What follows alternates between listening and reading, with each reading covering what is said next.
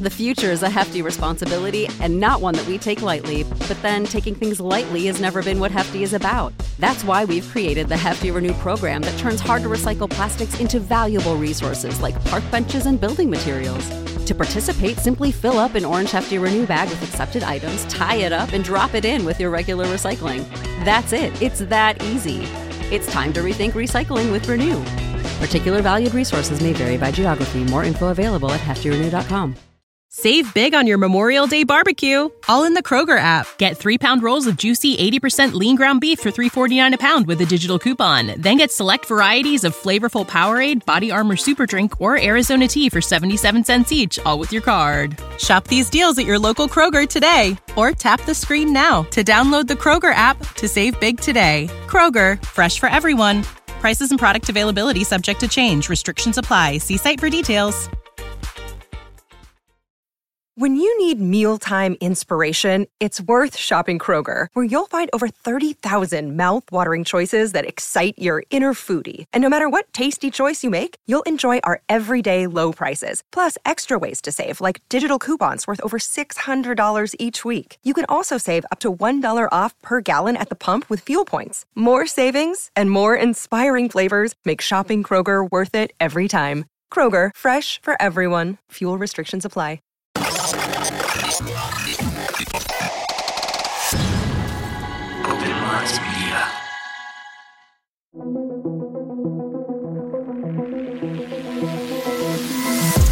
The reality we live in can be a very strange place. Most of the time, fact being stranger than fiction. How will we ever start to understand this reality we live in unless we question everything? Join me and a guest as we unravel the mysteries of this reality, one topic at a time. This is Inquiries of Our Reality with Shane Jones.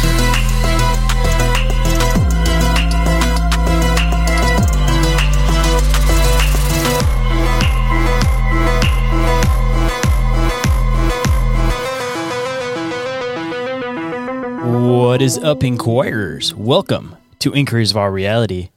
I'm the inquisitive theoretician host they call Shane, and today I'd like to take you guys on a journey into the paranormal through deep conversation and exchanging of ideas with a delightfully vast-minded individual who was a joy to converse with. But before we can get into all that fun stuff, I got some news and updates, and of course we got to hit the front of house and all that. But as far as news and updates go, I'm doing a t-shirt giveaway on social media. So if you guys haven't already checked that out, go and check it out if you guys want to possibly scoop a Inquiries of Our Reality or a Bizarre Encounters t-shirt. And I am doing a Patreon exclusive giveaway that comes with a t-shirt and some extra goodies, of course. And another big announcement that I'd like to make is that Oren and I are starting a Patreon exclusive show. It is going to be called Bizarre Inquiries. And the idea behind that is it's going to be primarily video based, but we're going to take a question and we're hoping to take in some listener questions and we're going to discuss it for about 10 to 15 minutes. We're going to have fun with it. Some of them are going to be deep though. But at least for the first ones, we're going to kind of keep it a little bit light and fun. Questions such as if Sasquatch and the Mothman fought, who would win? But again, we can go pretty deep with it. So any of you guys listener questions that you guys would love to throw in, we'd love to be able to talk about in the show. And at least the first episode or two of that will be dropped on the normal feeds as far as Inquiries of Our Reality and Bizarre Encounters goes. So you guys can at least check it out a little bit before you go over there and hop on the Patreon. And moving into the front of house, check me out on Instagram, Facebook, YouTube, TikTok, and Discord. The Discord is continuously building up, doing a lot more over there. I'm a lot more interactive over there. There's constant conversation going on all day, so if that sounds like something you guys might be interested in, definitely go and check out the Discord. And if anybody's interested in being guests on the show or having me on your show, or if you're interested in sponsoring the show in some way, shape, or form, get a hold of me through social media or through the email, which is inquiriesofourrealitypodcast@outlook.com. And if anybody wants to report an encounter, I do have a specific email set up for that. It is OMMEncounterreports@outlook.com. or you guys can go to the link tree, and it should be about the third tab down. You'll see something that says report an encounter. I'd love to collect all of those and possibly even talk about them on the show. But, when you guys shoot me a message, we can discuss just exactly what you want me to do with your encounter. If you want to keep it just between us, that's totally okay too. But don't be afraid to report your encounters, because I would absolutely love to hear them. And if you can't get enough of what I do, I always mention on every single show, go and check out Bizarre Encounters. That's my other show I do with my awesome co-host Oren, where we deep dive into the paranormal, cryptids, UFOs, aliens, all that fun stuff. Any type of thing that could be categorized as a bizarre encounter, we definitely deep dive and talk about on the show. Mainly now, the show's kind of turned into us digging into stuff, but we're always happy to take guests on if you guys have anything that you guys would like to share. And if you guys want to keep tabs on everything I do, you guys can go and follow Open Minds Media across social media, of course.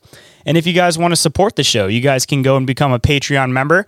I have recently updated those tiers again, so there's a lot of new benefits to go and check out. But you'll get things such as ad-free episodes, early access to episodes, lives of episodes, live replays of episodes, exclusive Patreon shows, exclusive Patreon giveaways, merch store discounts. There's a lot of really, really cool stuff going on over there. So if that sounds like something you guys might be interested in, don't forget to go and check it out. And I do offer a 7-day free trial for, I believe, the $5 tier. So if you guys want to check it out a little bit before you actually sign up, that option is always there now. And if you guys want to donate to the show directly, you guys can do so through PayPal, Venmo, Cash App, or Red Circle, which is the RSS host for the show. And if you guys donate, it doesn't give you some type of option to leave a personalized message, shoot me a message. Let me know what you guys donated, because I'd love to give you a shout out in the show. And all of that will go back towards me being able to vend, go out and meet more of you guys, get new pockets of listeners. So all of it's going to help the show. So anything you guys are willing to do, I absolutely appreciate it. And third, you guys can go and check out the Open Minds Media merch store. Over there, you'll find stuff for Inquiries of Our Reality, Bizarre Encounters, and a bunch of other extra cryptid designs that I'm starting to work on over there. I'm always trying to expand that merch store, so if there's anything you guys would like to see over there, let me know. I'd be more than happy to include it over there. And the fourth way you guys can support the show is through sharing it through word of mouth with a friend. It's an awesome way to help it grow. And you guys can always leave a review or rating for the show on iTunes or Spotify. And if you guys leave a 5-star review on iTunes, then I will read it on the show, of course, and give you a shout out. And speaking of that, today's 5-star review comes from Robert Pittman, and he says, from Texas, excellent voice and cadence. Content is great. And thank you to Robert for leaving that awesome review. Definitely appreciate it. Stuff like that helps it so that the algorithm makes it so that more people are able to see the show, and it's a way to help the show continuously grow. So if you guys are in the business of helping out a podcaster to keep bumping up his show, then please leave those reviews and ratings. But if you guys don't feel like doing any of that, of course, I'm just happy you guys are here listening to the show, because I wouldn't be doing any of this show without you guys. And just having you guys out there listening means absolutely the world to me.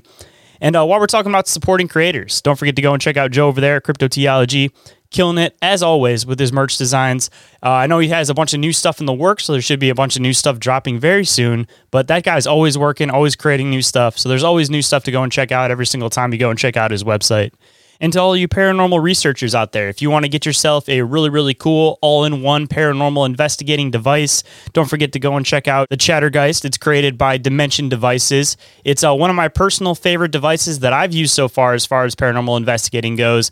And if you guys have any questions whatsoever about it, you guys can always hit up the Dimension Devices Instagram. And the guy who runs that is actually the guy who programs it, so he could help you with any tech questions that you might have. And if you guys are interested in picking one up for yourself, don't forget to use my affiliate link, which is in the link tree. And every single thing that I've mentioned, of course, is all available in the link tree, which is available down in the show description. And with that, let's get into the show.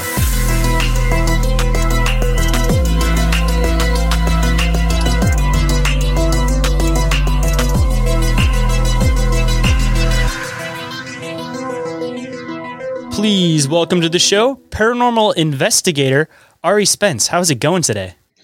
Doing well, rocking and rolling, vibing and thriving. How about you, Shane? Not too bad myself. Had a long day at work, but it's always nice to be able to sit down and do these shows because they're like the highlight of my day. So thanks for making the time to come on, and I'm really looking forward to this conversation. Oh, thank you for having a conversation with me. I appreciate that. I look forward to learning things from you. So for all the listeners who may not know who you are or what you do, why don't you kind of give them an idea about who you are and what you do? How long we got? The resume is quite long, but Oh no, take your time. The long and the short of it is that for the longest time, I was on the path of becoming a lawyer. I went to law school, graduated law school, and promptly upon graduation decided that is not the career I wanted, and I jumped ship.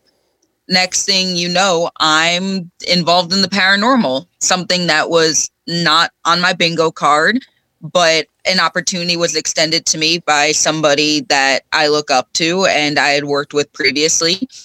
And I was taken on a journey that has led me to a point in my life where I realized, hey, there is a part of me that's passionate about the law. There's an even bigger part of me that's passionate about the paranormal. And maybe I can combine those two things and help facilitate and understand some of the things that is unexplainable.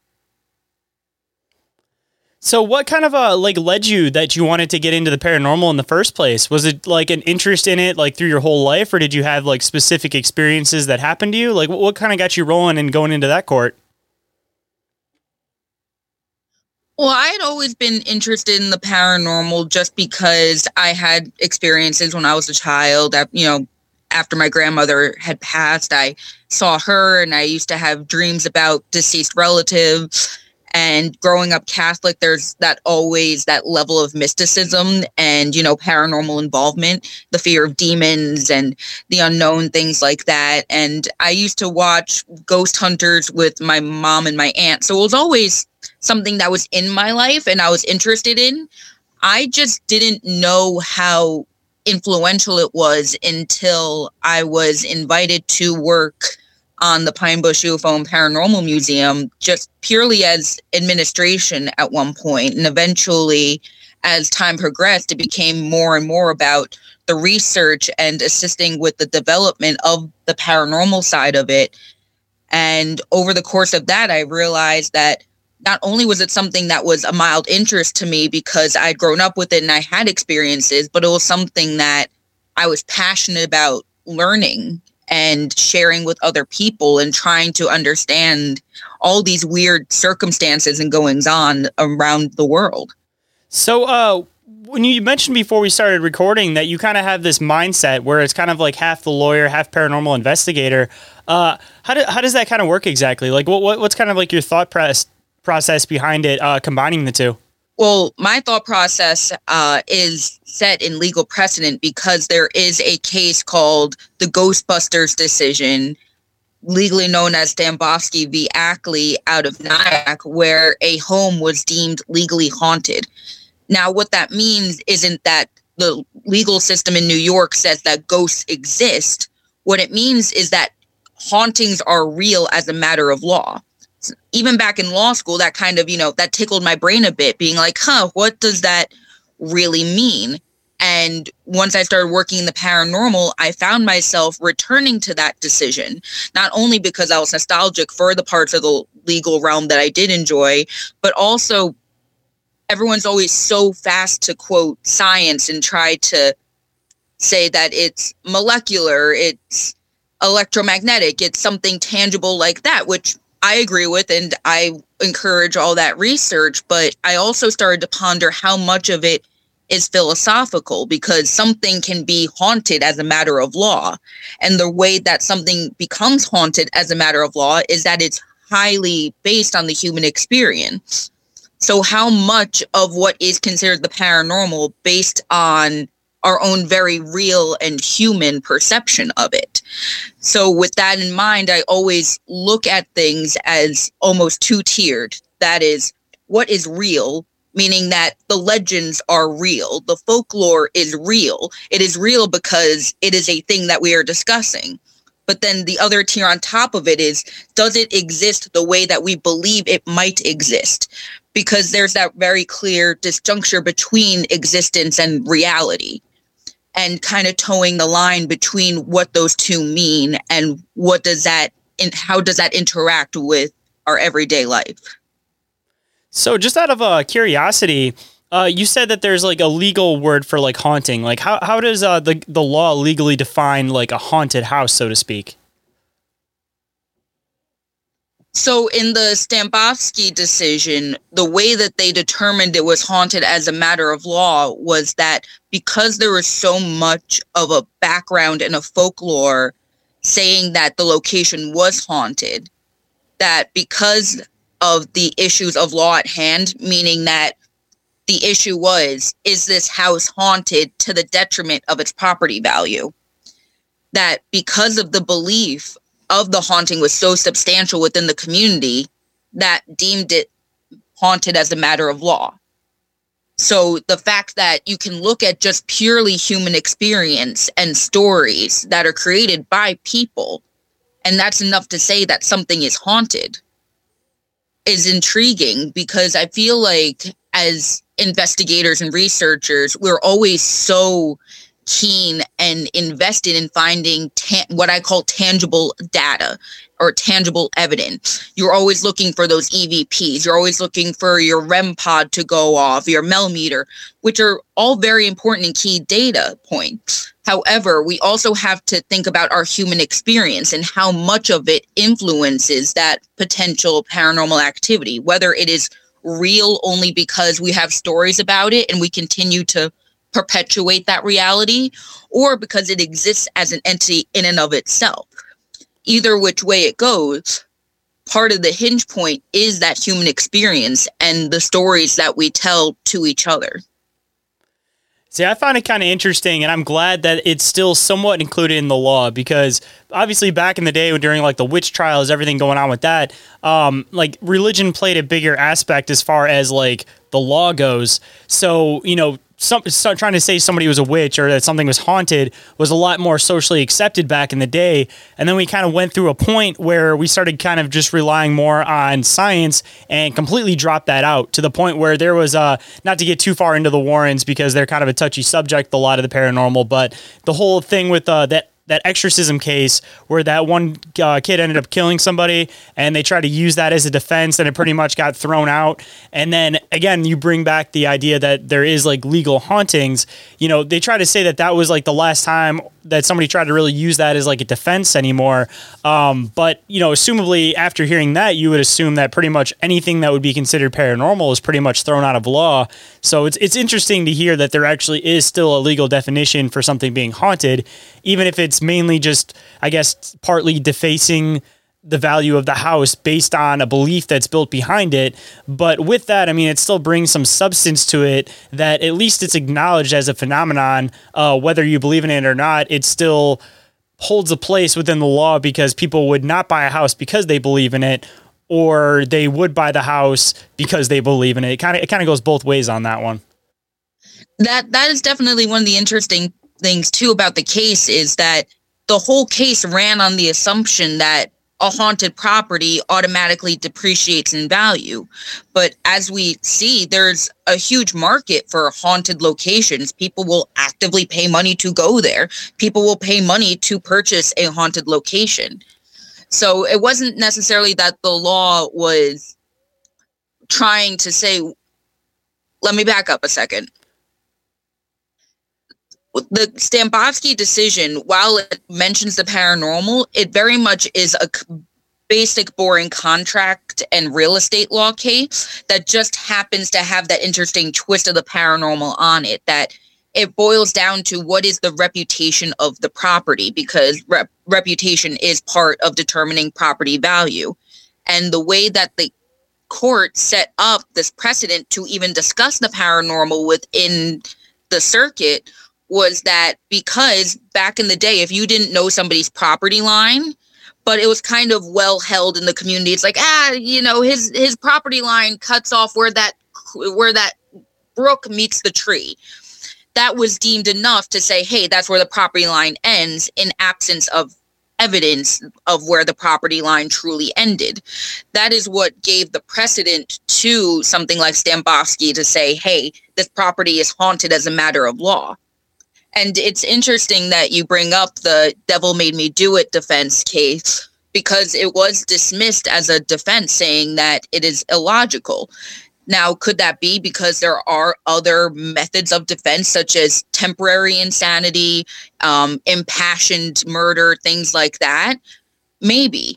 because even the court in Stambovsky, where you have something that's being deemed legally haunted, they start off the bat saying that this is not to determine whether or not ghosts exist. That I believe the quote is even, it should be a hobgoblin put to rest. So it's not necessarily that the court was really looking to put their 2 cents in on whether or not the paranormal exists. It was very much more of a philosophy regarding what does it mean for something to be haunted if there's just stories about it, and does it actually have an impact? But when you really boil it down, does the human experience have a tangible impact upon the value of something? And the established case law says, yeah, people's stories and their experiences can have a very material impact on a property. Could you like theoretically use that law to say like a certain area is haunted, and say you want to make it like a historic spot, or you want to make it like a landmark spot?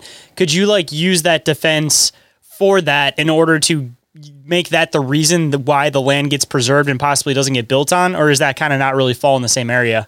It would be interesting, because one of the things too that a lot of paranormal investigators look into is the history of it. So you could always just argue from that standpoint that something should be preserved because it is historical, and then you can always just tap on the paranormal aspect of it. You know, you have places like George Washington's headquarters in Tapan.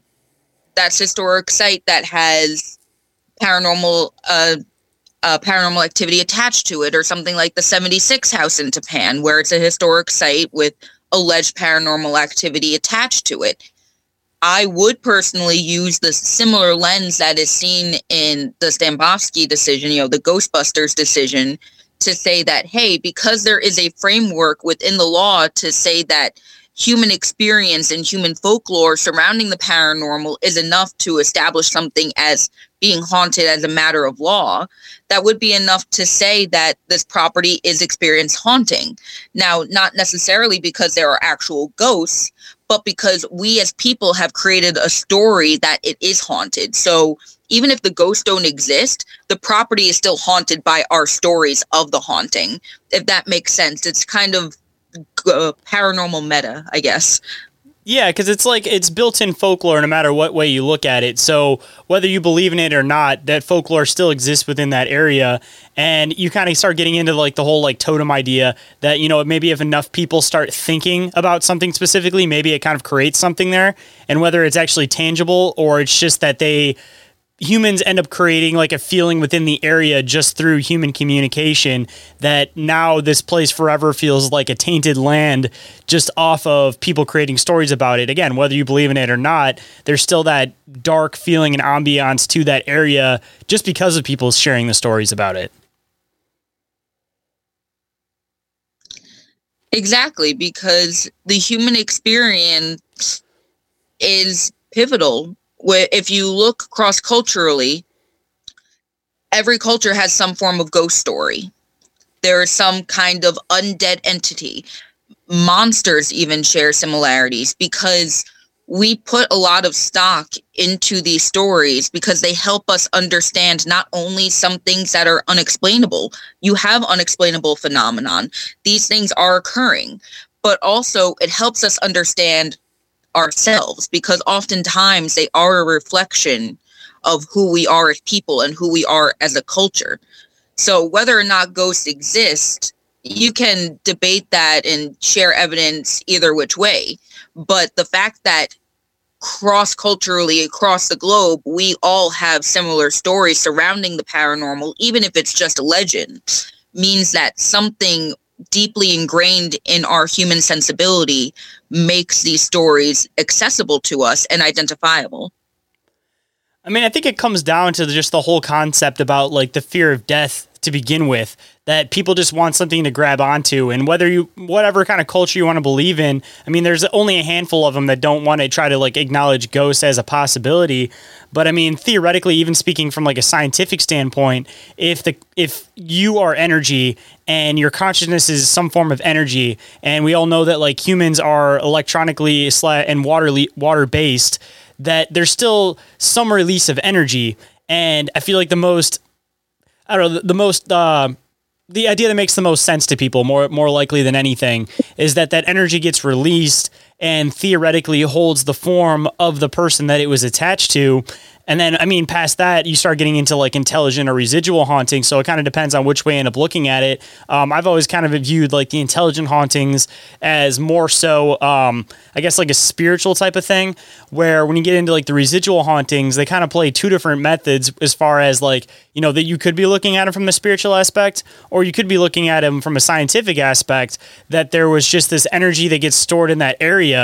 And I heard somebody else kind of talking about this whole theory about how, like, obviously the Earth is magnetically based. So if you almost imagine the Earth as like a VHS or like a cassette deck, for example, that you'd be able to store electronic memories within it and on top of it. So I've heard a few people kind of describe like residual hauntings as almost working like how a cassette or like how a VHS tape would work, that it preserves a memory based on the electric mixing with the magnetic of the Earth, and it almost kind of runs like a tape essentially. That's a really interesting one. I haven't heard that one before, but that does make sense, and also why you would see the constant repetition that is known for residual haunting. One that I've always been interested in for residual hauntings is the theory that it's a result of overlapping timelines, basically, because one philosophical theory is that all time is happening simultaneously. Like right now we're in the present, but if I were to talk about tomorrow, the future, that's still happening now because I'm talking about it now. And if I were to talk about yesterday, that's also happening now because I'm talking about it now. So going along with that theory that everything's happening all at the same time, what if, let's say, I see a ghost in a house from the 1700s walk straight through a wall, and then you look at the plans of the house from that time, and in the original plans, there was a doorway there where I saw the ghost walk through the wall. So it's not necessarily that they have the physic bending abilities. It's just that they are in their own timeline, and we are just kind of passing cars, witnessing each other's timeline. Yeah, I would say that gets into the whole like interdimensional I don't want to necessarily say interdimensional, but the whole concept about multiple realities existing upon each other at the same time. And you even kind of get into like the time slip concept, where I've heard a few different cases where like somebody was a young kid and they saw this like apparition coming down the stairs. And then later on in life, they were walking down the stairs and then they saw an apparition sitting on the couch. And it's just almost like seeing through the veil, or if time is not necessarily linear, everything could theoretically be happening at the same time. And it's just a matter of, at certain times, your perspective's a little bit different in order to kind of view through things. And I mean, even depending on people too, sometimes they kind of perceive these things a little bit different, which again, kind of goes into like your perception of reality to begin with. Because, you know, I've heard a few different cases where two people would be looking at the same ghost, and one of them sees it more like a shadow person. The other one sees it more as like a bright white apparition. And again, that kind of gets based on maybe perspective. I've even thrown different theories about it as far as like possibly just the way your eyes are developed, because, you know, usually females can see colors better than males can. And there's a lot of different colors that they can see that males theoretically can't see. So I've been kind of curious if there's like a different perception based on like cones in your eyes, and what you can perceive will determine like how you see an apparition, because I'm assuming that it's kind of a color that somewhat exists outside of the human color spectrum to begin with. And that's why you can't really fully like manifest these things. Sometimes you kind of just see them as more of like something that's existing almost in a blank space. And it's just a matter of like how your brain chooses to perceive it and how it tries to perceive it the best that it can at the time. I agree with that, because sensory perception varies from person to person, like you were saying about different cones in the eye. Also, when you think about it, it's possible that they are existing on multiple planes or different planes of existence. So what does their molecular makeup look like? Is it purely electromagnetic? Is it some other type of particle? And that could vary upon the types of person that's perceiving it. You also have the psychological aspect of it, like you were mentioning, about your brain is trying to piece together something that you might not necessarily understand. But that also means that are some people just more open to perceiving it to begin with? Like if somebody has their blinders on and is so focused on one endpoint, are they not likely to see an apparition if standing next to somebody who is constantly aware of their surroundings? So two people can experience two separate things just from their automatic mental mindset and how they perceive the world around them just because of how they operate.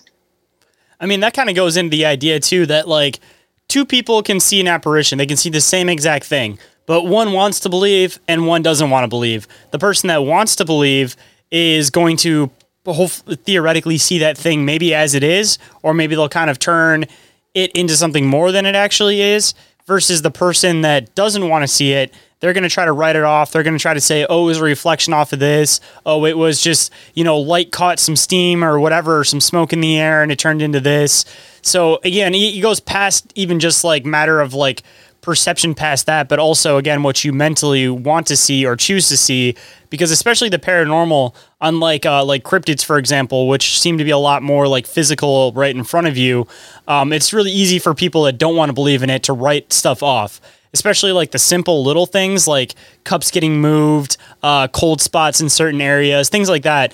Like it's really easy for people to write that off, especially the cold spots, because people that know about the phenomenon and are into the phenomenon, they'll be walking in a room that's, say, 75 degrees, and then they walk past a little spot that drops down to like 50 degrees, and they're going to instantly say, all right, there's something weird about this area.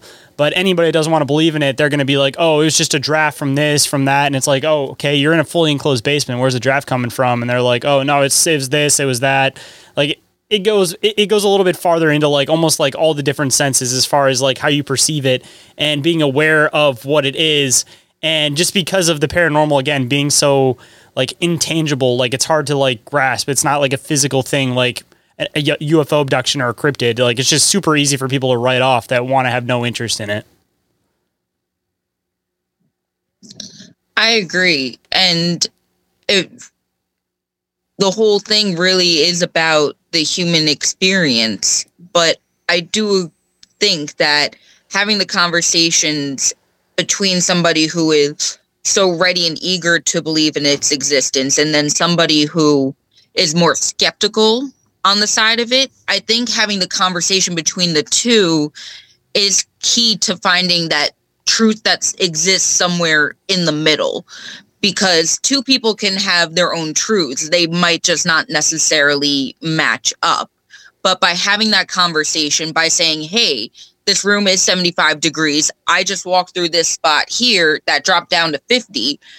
The first response should be, oh, maybe there's a draft. Because you always want to have that level of thinking that not everything is paranormal. So having a healthy balance between there is something weird going on here that I don't necessarily know how to explain, and then trying to find an explanation. I think by balancing those two out, you find the healthy middle ground of attempting to understand what it is. In my opinion, I think that a big issue is when we're so focused on saying, I know this, full stop. And instead of saying, I'm trying to understand this. That's when we close ourselves off, either in the form of being an investigator and super excited and wanting all this to not only be real, but also to exist, but also on the side of skepticism. You want to find that healthy middle ground of, I'm trying to understand the phenomenon that is occurring. And you don't want to get so caught up in necessarily knowing, because then you lose the beautiful details that are encapsulated in the actual experience. Oh yeah, I'm definitely. It's half the time it's about like the mystery, because if you knew for sure, then it kind of partly loses its fun, because then you can't necessarily create like theories on it. But I mean, just to get into another kind of side theory off of that, I've always kind of been curious if, just as far as like the paranormal goes, because everybody kind of knows the government looks into paranormal stuff as a whole, be it astro traveling, be it apparitions, anything like that. It seems like they have more of an understanding of it than what they try to lead people to believe that they do. And I think that's based off of more of like a scientific perspective that they take onto it. But I've kind of wondered if a lot of these like ghost hunting shows, for example, the reason why ghost hunting shows have become so popular is almost because they're trying to pull away from the idea. They try to make it seem like it's this crazy abstract idea that anytime you go into a building, you're going to see demons, you're going to see that. So that it kind of takes away from like the actual like science behind it that they're looking into, because everybody's looking at it from this glorified, like, I don't want to necessarily say like biblical lens, but a lot of people look at it that way because everything's a demon. And I know that not everything's a demon, but it seems like they're okay with pushing it into the mainstream with all of these big ghost hunting shows, because then it makes it look ridiculous to the average person on the outside. So then it makes it so they can kind of like hide what they're doing farther in depth. Because I think, again, the government knows a lot more about this than we realize, even if it comes down to the scientific standpoint about consciousness leaving the body. And everybody kind of knows that tech is kind of working into this idea about almost like trapping consciousness within like an augmented reality or some type of other system. I think that, again, just because of that aspect of it, like the elites type people that have all the money to put the research into it, their intention is that they're hoping that if their consciousness leaves their body, that they could find a way to trap it down and put it back into something else, you know, be it a computer, another body at some point, possibly some type of robotic body. But I think that, yeah, again, that's where like the research is. But because of how much time and effort they put into that, they try to let everybody else look at the paranormal concept like it's some ridiculous thing off of every TV show that comes and goes. I was contemplating something very similar the other day, because I was perusing through Barnes and Noble, and I went through the section where it's all about religion and self-transformation and the paranormal. And I noticed that the books written by a majority, not all, but a majority of paranormal investigators or researchers were largely marketed as the most terrifying places that I've ever been to, or the scariest locations. And when you do watch these big ghost hunting shows, it very much is focused on, like what you were saying, things are demons, things are demonic, things are scary and terrifying, and everything's about who has slayed the most dragon type of situation. And it makes you wonder how how we facilitate that perception of what it means to be a paranormal investigator. So you were actually wearing a Pennywise shirt, so this kind of works perfectly. But the whole idea behind, I think Stephen King hides a lot of stuff in his writing, and I think he's aware of a lot more than what he leads off to. And bringing in like the 1408 concept, that there's this paranormal investigator who's been around everywhere, and it's gotten to the point where he's just writing about it, but he doesn't believe in it anymore because he hasn't actually seen anything. And then he experiences that one case that makes him like fully believe in it. I think that there's a lot more truth to that than people realize, that there's all these locations that have these markers of this is haunted, just because they have really interesting folklore behind them, which I'm not going to take away from because it's definitely fascinating history. But I think that it also, again, kind of getting into this conspiracy of hiding like the real paranormal, it's almost intended so that everybody's looking over here, but the actual haunted locations where actual phenomenon is happening at is over here. And it's kind of like even like Area 51. It's like they try to put this in the forefront so everybody's looking at this, but the real stuff's happening over here, but everybody's focal point is over here where they think all this crazy stuff is happening, but all the crazy stuff is happening in a place that nobody's ever heard of before. When you need mealtime inspiration, it's worth shopping Kroger, where you'll find over 30,000 mouth-watering choices that excite your inner foodie. And no matter what tasty choice you make, you'll enjoy our everyday low prices, plus extra ways to save, like digital coupons worth over $600 each week. You can also save up to $1 off per gallon at the pump with fuel points. More savings and more inspiring flavors make shopping Kroger worth it every time. Kroger, fresh for everyone. Fuel restrictions apply. The future is a hefty responsibility and not one that we take lightly, but then taking things lightly has never been what Hefty is about. That's why we've created the Hefty Renew program that turns hard-to-recycle plastics into valuable resources like park benches and building materials. To participate, simply fill up an orange Hefty Renew bag with accepted items, tie it up, and drop it in with your regular recycling. That's it. It's that easy. It's time to rethink recycling with Renew. Particular valued resources may vary by geography. More info available at heftyrenew.com. Save big on your Memorial Day barbecue, all in the Kroger app. Get 3-pound rolls of juicy 80% lean ground beef for $3.49 a pound with a digital coupon. Then get select varieties of flavorful Powerade, Body Armor Super Drink, or Arizona tea for 77 cents each, all with your card. Shop these deals at your local Kroger today, or tap the screen now to download the Kroger app to save big today. Kroger, fresh for everyone. Prices and product availability subject to change. Restrictions apply. See site for details. I agree with that because most of life is an illusion almost, because it is a matter of perception, and a lot of perception comes from controlling where you're directing your attention. So even if you look at it, like if you look at the way that people approach cryptid or cryptid research, most people, it's a bunch of guys just sitting around at night going, "We're going squatching. That's a squatch out there," and running around the woods at night with, thermal cameras and night vision goggles. But if you strip all that away and you really look at what something like cryptid research is, you start to realize that there's pattern. Like, why is Bigfoot or, the Sasquatch entity always popping up where there seems to be areas of ecological distress?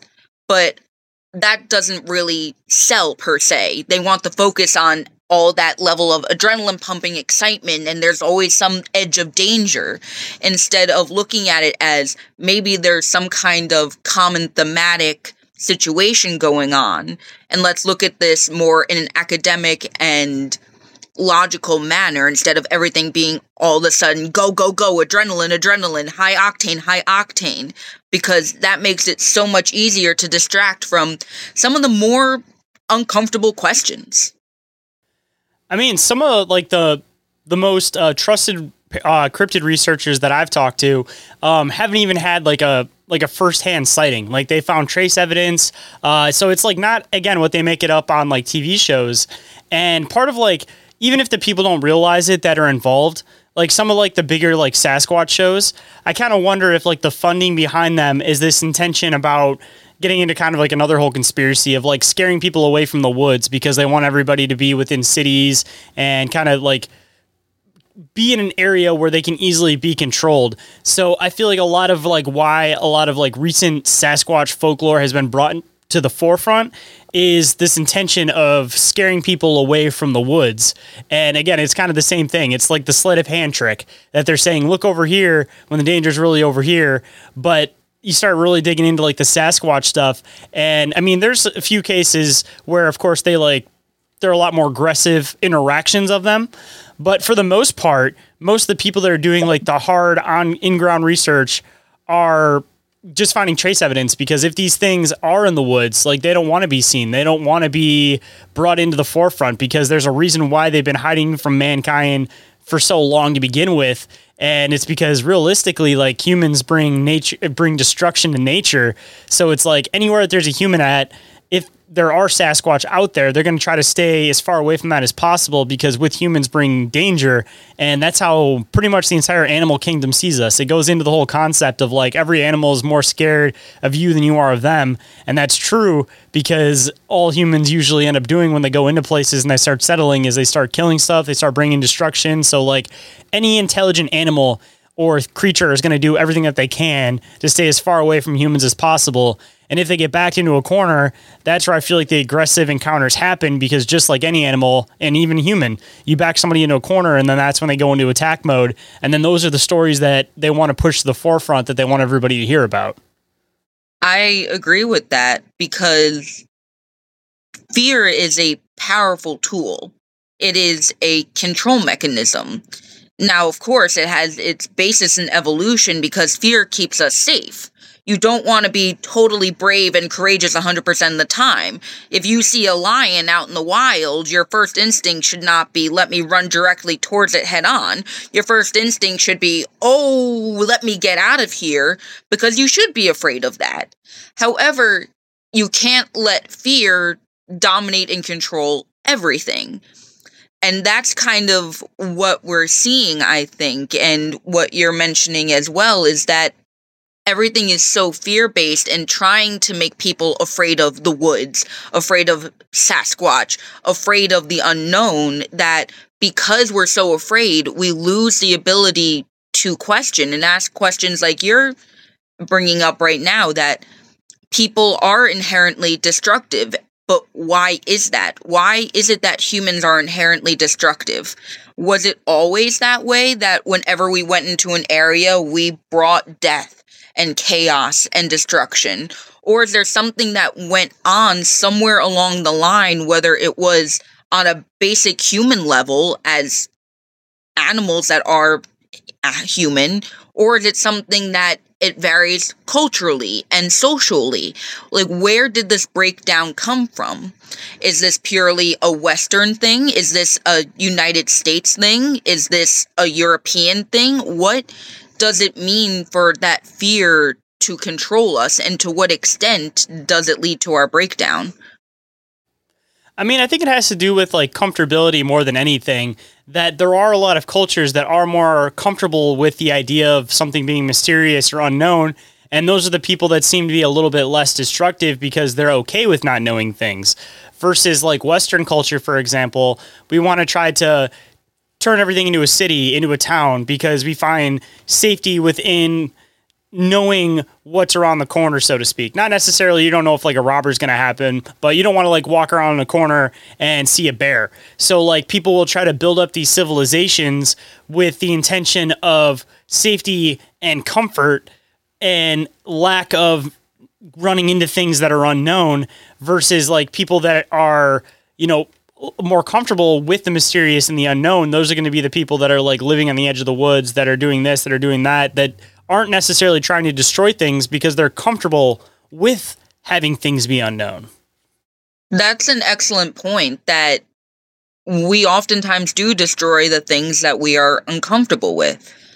And now I'm wondering whether or not, if it always comes back to the fear of the unknown, and fear makes us uncomfortable. So when we're uncomfortable, we inherently have to destroy.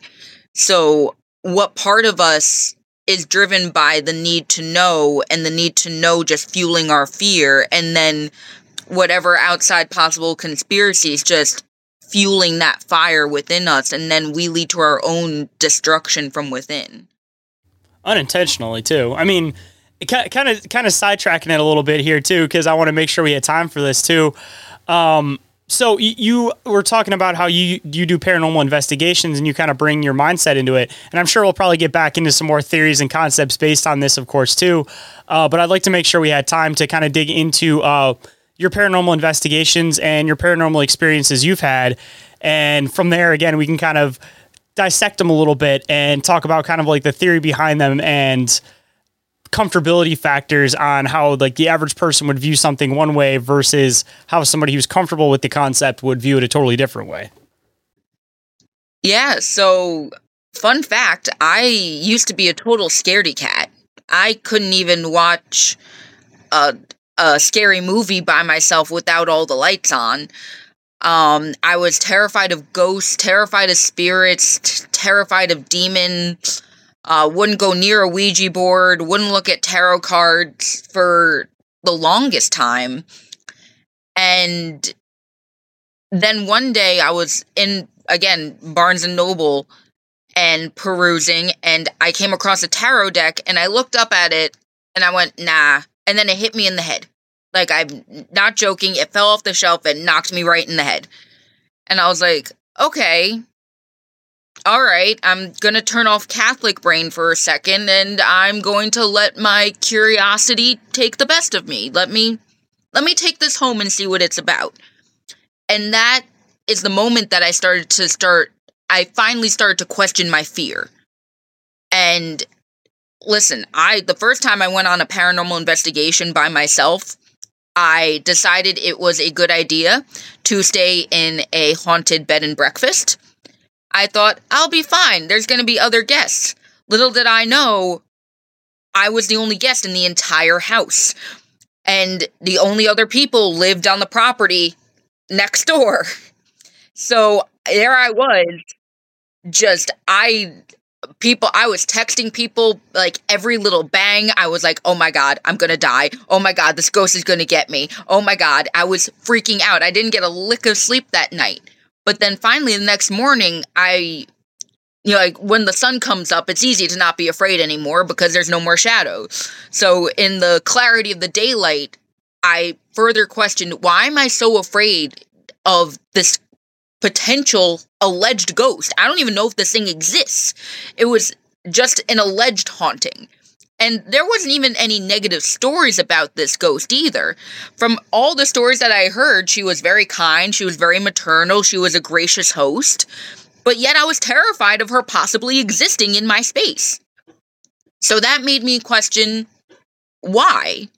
And that's really where I started returning to my legal roots, because that was one thing that law was really good at, was surprisingly teaching me how to ask questions, which I wasn't always necessarily good at. And I just started questioning the why, the how.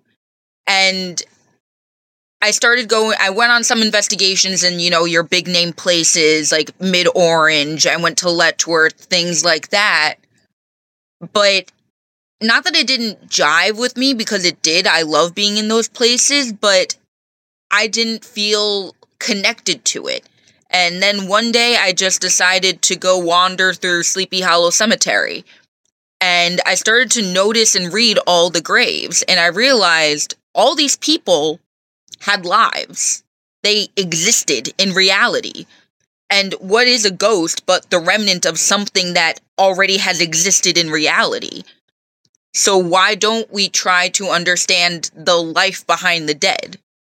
And now I find myself in cemeteries all the time. They're my favorite place to investigate.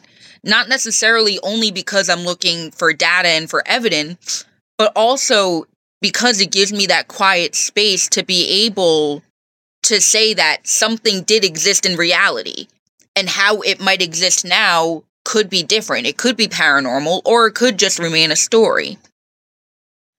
So it's really about towing the line between life and death and seeing the connection between the two, and utilizing the fear to ask better questions and using it to get to a point of understanding. Digging into cemeteries too, they're one of those places that I've always kind of questioned as far as, like, people had their final burial rites. So, like, are cemeteries necessarily as haunted as people perceive them to be? Because assumably, if you were going to stay, like, you wouldn't necessarily want to stay at the cemetery. You would probably stay at some place that you're closely related to, like a house, some place that you're comfortable with. You wouldn't want to necessarily be at a place that you weren't even technically alive to realistically even see in the first place.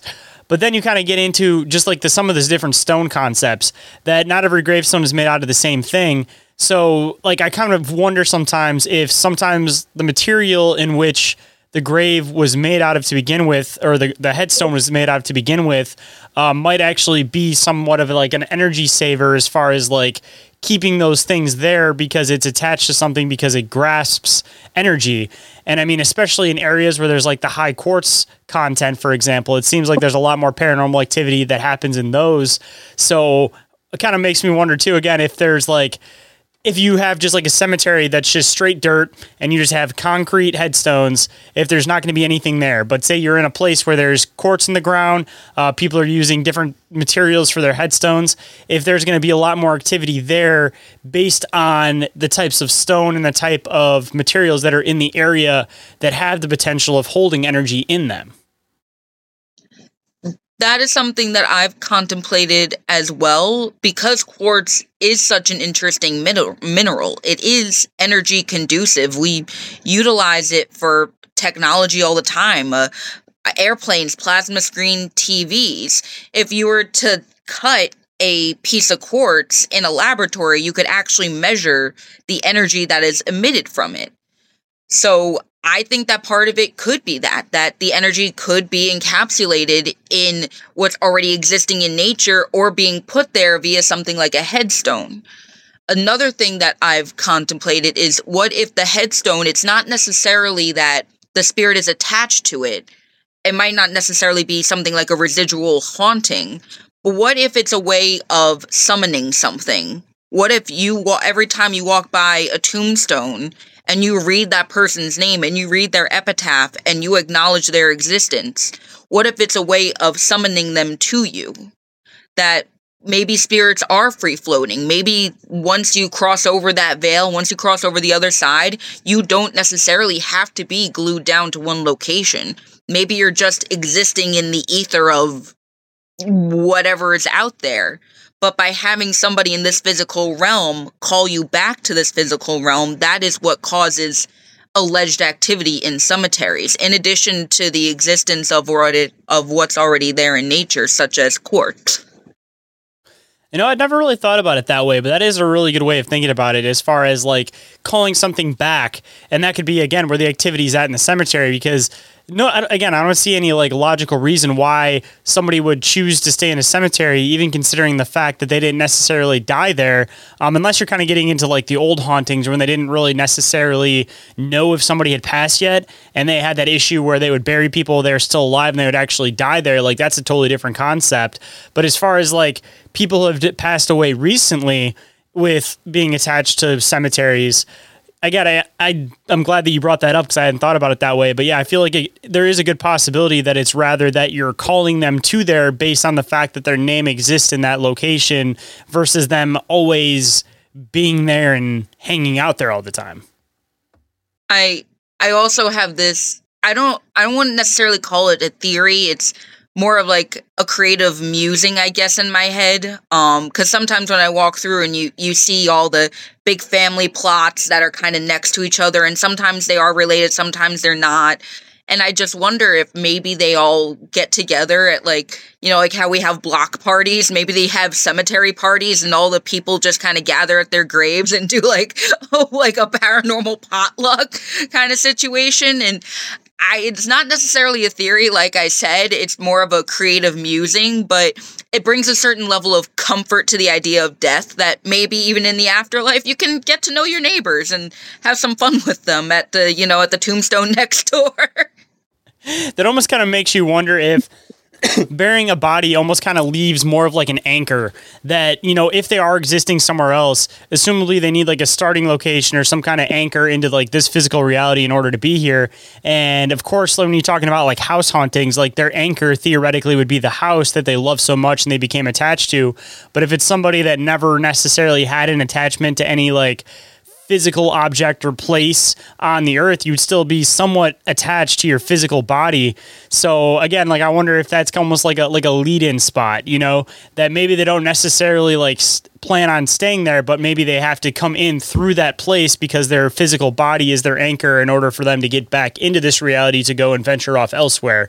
So maybe more of like the cemetery concept isn't so much that it's like, oh, massive graves, massive haunting, but rather it's more of like a train station, so to speak, that they have to come in through here where their physical body is in order to go other places. Yeah, because if you look at stories of people like gravediggers or, folkloric traditions of leaving coins at the entranceway to the cemetery as a token of entrance, it is this theory that it is that middle ground between one world and the next kind of situation. Just, I want to throw this one in here just because I found this fascinating the other day. And I don't remember where I heard this from. I think I heard it on another podcast, but the whole idea behind like a sheet ghost, like everybody sees a sheet, like the normal drawing that everybody does of a ghost, it's basically a sheet ghost. And a lot of people don't necessarily know like why that became a thing instead of just drawing like a person built as like an apparition. And I guess the base behind this was the fact that a long time ago when people would pass away, most of the time they were in a bed when they passed away. And what they would do is they would wrap them in the sheets and bury them in the sheets that they died in, because even, of course, not to get too gross and graphic, but when somebody passes away, like, you release a lot of bodily fluid, so nobody's going to be washing and reusing those sheets again. So they'll just wrap the body up and put them in the sheets. And then from there, kind of base the idea behind like the sheet ghost, that they assumed that if they were going to come up, they're going to be in the last thing they were wearing. And if the last thing they were wearing was their deathbed sheets, then they're going to be seen as wearing a sheet. So again, I want to throw it in there just because I found it fascinating. I don't know if a lot of people know that, but the sheet ghost concept came from burying people in their deathbed sheets. I didn't know that. That is really fascinating. I've always wondered that, but I don't know why that was one of the things I never thought to look up for some reason. So thank you. Because I was kind of wondering it myself, because the common drawing is always like it's sheet, and it never really like made sense to me. I just assumed it was one of those things that came from like people trying to make old Halloween costumes or something. Like I thought it was like a Halloween based thing that people started doing that just because that's the easiest way to try to produce a ghost. I didn't realize that there was actually like backing and a folklore concept to that idea in the first place. And assumably, too, if you do believe in the paranormal, and assumably everybody listening to the show at least somewhat believes in the paranormal, then the people that were seeing them back in the day, they probably did look like walking sheets moving around the graveyard, because, again, that was the last thing they were wearing. And that kind of makes you wonder with, like, the modern-day ghosts that we aren't doing that anymore. So, like, if you're seeing a really old ghost, you might actually see them as somewhat of a sheet ghost versus like a modern day ghost having like the normal like apparition idea that they're just wearing grayed out standard clothes at that point. And that also raises a good point too, that not everyone, but what I believe to be the large scale perception is that folklore is dismissed as folklore, that it's just stories, it's just legends. But like you just pointed out, it really does boil down to a certain point of truth, that while there might not necessarily be sheet ghosts running around, or there might be, that story began in something very real, and that it was people who existed in reality, passed away and deceased, would be wrapped up in their bed sheets. Next thing you know, it is that true story that led to the creation of what we now know as the sheet ghost. So, side note away, of course, from talking away from sheet ghost, I always have to ask this to all the paranormal investigators, just because it's the question of the hour every single time. But as far as like your paranormal investigating goes, what was your favorite thing to investigate? And I guess what was your most like fascinating experience while investigating? Ooh. So I would have to say Letchworth. Not only because I have significant emotional attachment to Letchworth, because I grew up in Stony Point, so I grew up hearing all the story. Both my grandmother and my aunt worked in Letchworth. I used to rehearse in Letchworth, so there were tons of times that we had paranormal activity going on during rehearsal. But also because one day I was investigating, and so here's the thing, you're technically not allowed to go in there. I, however, being lawyer brain, argue that it's what is legally known as an attractive nuisance, meaning that the town doesn't do a bunch to keep people out of there. So if you leave it open for access and people access it, then that's on you. So I was in there, and I was in the hospital with some other investigators, and when we were down in the basement morgue area, one of the other investigators got a communication, I forget which app it was, but it said "Father don't" or like "Father stop," something like that. And we're like, that's ominous and weird. We continue on, we go up a few flight of stairs, and we all kind of separate amongst the floor. As I'm exploring around, I notice one of the rooms has some graffiti, and there's a crude drawn devil, like on, in spray paint on the wall, and right next to it, it says, "Father F's me." Like, you can fill in the expletive there. So I immediately think to the communication that happened downstairs. And I'm like, that's weird. Like, that's a weird coincidence. So I call the other investigator over, and we go in that room, and he gets on the same app, the name Julia comes through. I'm like, that's interesting. And I'm getting all sorts of verbal communication through the app that I'm using. He's getting communication through his app. And I keep feeling a presence because I'm standing in the doorway because I was filming. And I kept feeling something over my right shoulder.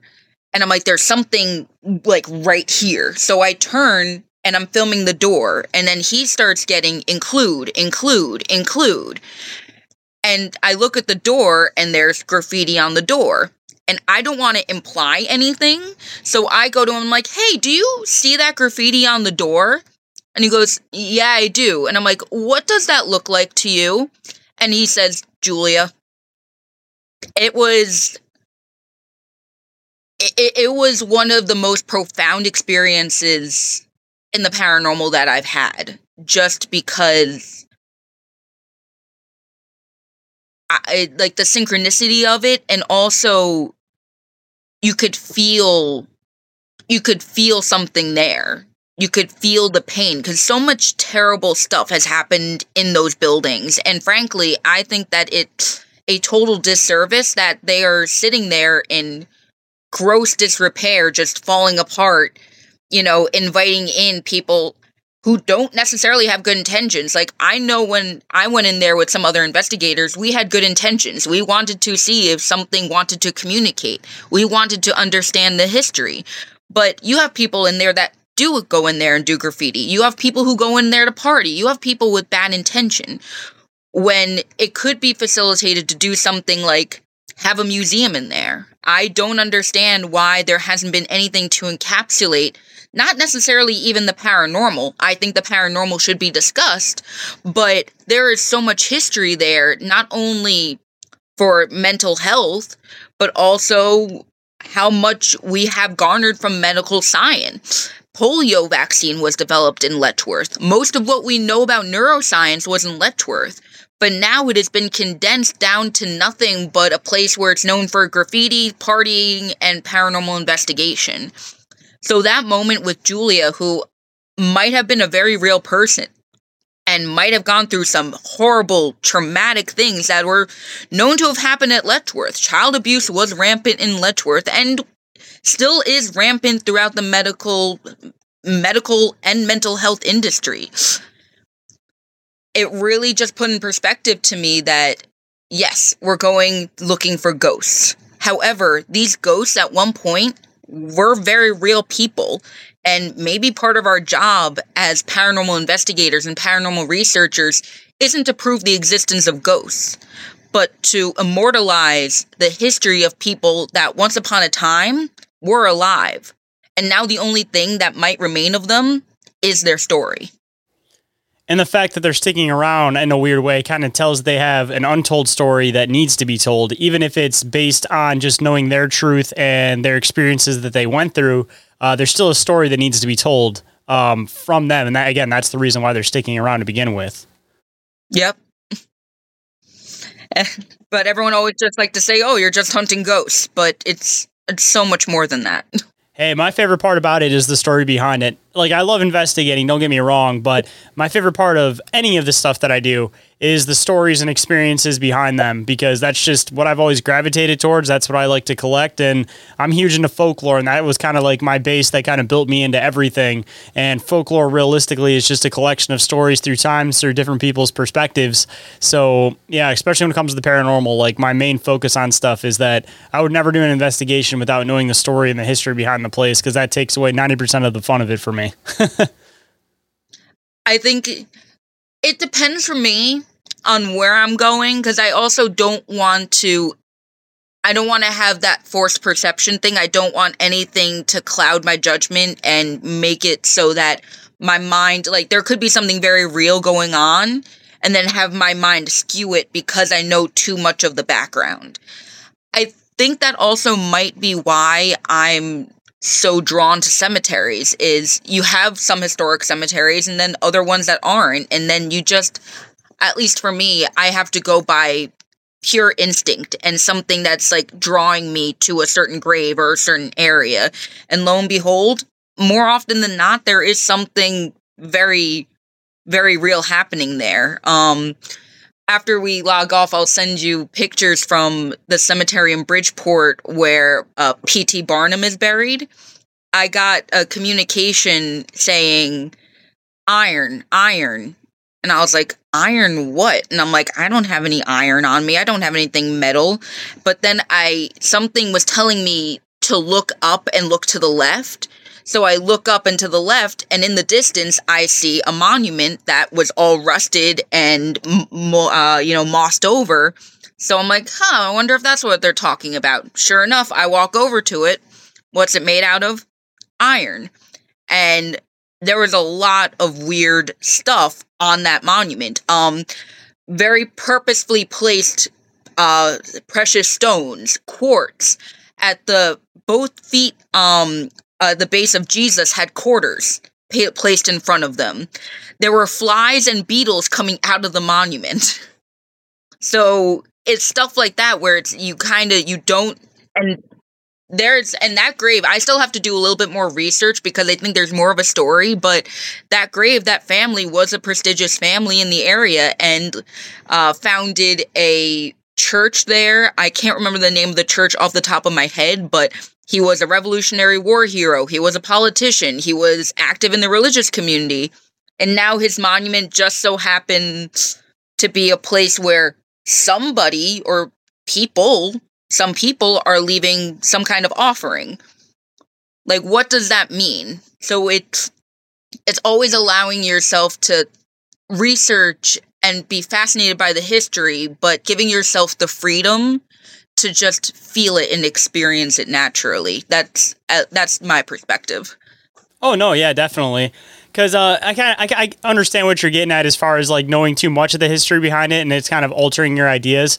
That's why, at least for me, like if somebody says that there's one specific ghost of a certain person here, rather than just like researching that, I usually will kind of like research the history of the building as a whole. So it's still, you're like connecting pieces without having too much behind it, but it's a little bit different of a method of doing it. Rather than going in and saying, this is exactly who this ghost is, I kind of like learn the history of the place and then kind of say, okay, so this person may have been this person could have been this person, and then kind of build up clues based around like figuring out who that person theoretically could have been instead of just focusing on like one specific person and then saying it's that specific person. It's more so like the history of the land and the place as a whole. I agree. I would love to go on an investigation with you one day. I'd love to go lurk around a cemetery or go check out an historic site. I think it'd be a lot of fun, and I think we'd get a lot of cool stuff. Oh yeah, absolutely. We'll have to set something up depending on what state you're in and stuff. Maybe we can find like a middle ground spot, but yeah, definitely be fun. We should definitely set something up. I'm in good old New York where we get our coffee. I mean, I make it to Pennsylvania here and there, so I haven't made it to New York yet, but all I need is an excuse for a convention, and I'm sure I'll make it out to New York one day. I believe in you. And more than that, Bigfoot believes in you too. I like that. I have a full list of cryptid affirmations that I go through for people. I'm like, the aliens believe in you, the ghosts believe in you, Bigfoot believes in you, the dog man thinks you're a good boy. Like I have a full, itinerary of cryptid affirmations for people. You just got to base them depending on who's researching what. But hey, it kind of worked out. You use a Sasquatch one for me because on Bizarre Encounters I go by Shane Squatch, so perfect. But kind of leading up towards the end, I usually like to do words of wisdom from the guests to the listeners. So if there is any words of wisdom you'd like to bestow on the listeners, what would it be? Be not afraid. Ain't that the truth? Really what it comes down to. Fear is natural. And like I said before, you should feel fear. However, there is a difference between feeling fear and being afraid. Because if you're afraid, you're going to stop yourself. You're going to hold yourself back, and it's not going to lead you down the path of who you are meant to be and who you are meant to develop into. But if you allow yourself to feel the fear and address it, you're not afraid. You are taking steps forward, difficult steps forward, but courageous steps forward. And you're allowing yourself to develop into a person that you're meant to be. You might not necessarily know who it's meant to be, but you are allowing yourself to fully embrace that journey because you're feeling the fear without being afraid. Navigate the fear rather than letting the fear control you. Bingo. And with that, of course, if anybody wanted to come and find you online, they want to check out your research, they want to get in contact with you, for example, where can everybody come and find you on the internet? So on Facebook, it's Ari Spence. I have 3 separate Instagrams. I have legally_punk, which is kind of my catch-all for everything in my daily life. And then for the more macabre and paranormal based, I go by Tomb_Tales, and legally_haunted because I like to keep things thematic, you know? So I'm previous lifetime, I was legally punk. In this lifetime, I'm now legally haunted, and that's pretty groovy. I like that. I will include all the links down in the show description so everybody can find it quick and easy, of course. And I appreciate you making the time to come on the show today, and I'm looking forward to next time. I appreciate you having me, and I appreciate our conversation. I've learned a lot. Thank you so much. If you guys enjoyed the show, don't forget to share it through word of mouth, or you guys can always leave a review for the show on iTunes or Spotify. And if you guys leave a 5-star, of course, on iTunes, then I will read on the show and give you guys a big shout out. And don't forget to report your encounters because I would absolutely love to hear them. You guys can send them in to ommencounterreports@outlook.com, or you guys can go to the link tree and there is a submission form off of there to report an encounter. And if anybody wants to get a hold of me for any reason whatsoever, you guys can do so through social media or through email, which is increaseourrealitypodcast@outlook.com. Or you guys can go again to the link tree, fill the submission form, which is all the way at the top, and that will go directly to my email. And every single email that I get, I do respond to. So make sure you guys check your spam and junk folders. Make sure nothing gets missed because more often than not, it seems like a lot of my messages seem to go to people's spam or junk folders. And everything that I mentioned is all available in the link tree, which is available down in the show description. And with that, hope you guys enjoyed the conversation, and I'll catch you on the next one. Have a good night, everybody.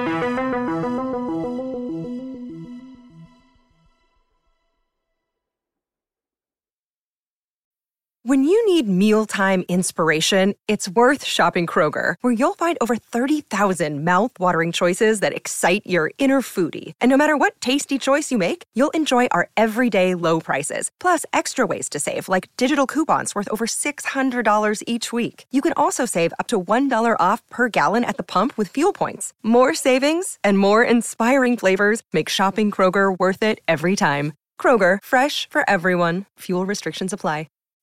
As humans, we're naturally driven by the search for better. But when it comes to hiring, the best way to search for a candidate isn't to search at all. Don't search, match with Indeed. When I was looking to hire someone, it was so slow and overwhelming. I wish I had used Indeed. If you need to hire, you need Indeed. Indeed is your matching and hiring platform with over 350 million global monthly visitors, according to Indeed data, and a matching engine that helps you find quality candidates fast. Ditch the busy work. Use Indeed for scheduling, screening, and messaging so you can connect with candidates faster. And Indeed doesn't just help you hire faster. 93% of employers agree Indeed delivers the highest quality matches compared to other job sites, according to a recent Indeed survey. And listeners of this show will get a $75 sponsored job credit to get your jobs more visibility at Indeed.com/podcast. That's Indeed.com/podcast. Terms and conditions apply.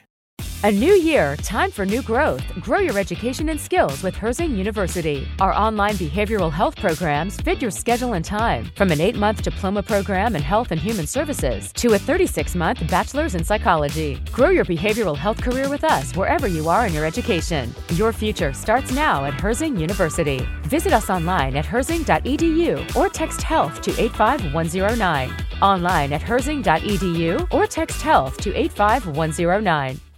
Save big on your Memorial Day barbecue, all in the Kroger app. Get 3-pound rolls of juicy 80% lean ground beef for $3.49 a pound with a digital coupon. Then get select varieties of flavorful Powerade, Body Armor Super Drink, or Arizona tea for 77 cents each, all with your card. Shop these deals at your local Kroger today, or tap the screen now to download the Kroger app to save big today. Kroger, fresh for everyone. Prices and product availability subject to change. Restrictions apply. See site for details.